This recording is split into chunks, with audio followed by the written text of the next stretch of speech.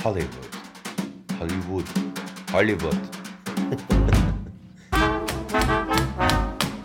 Oh, nice to see you.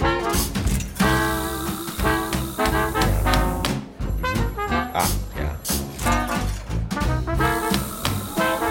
Ah, yeah.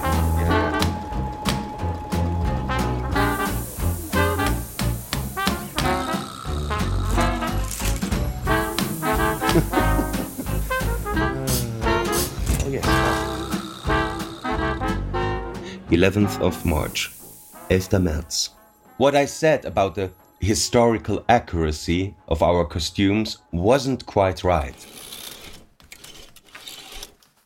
Let me explain.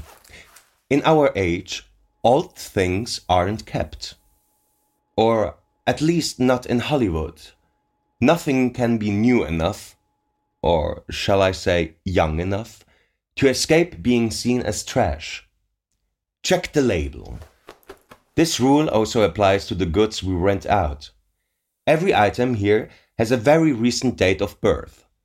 Yes, of course, there are reproductions of the past. But even the costumes from antiquity must be available in the latest style. To stay competitive, satisfy the customer, and not be rejected as outdated antiques, they must be as new as possible. Even shabby old things must sparkle. Imagine a distinguished Hollywood studio, let's say MGM, needed Carthaginian elephant saddles for a Salambo film.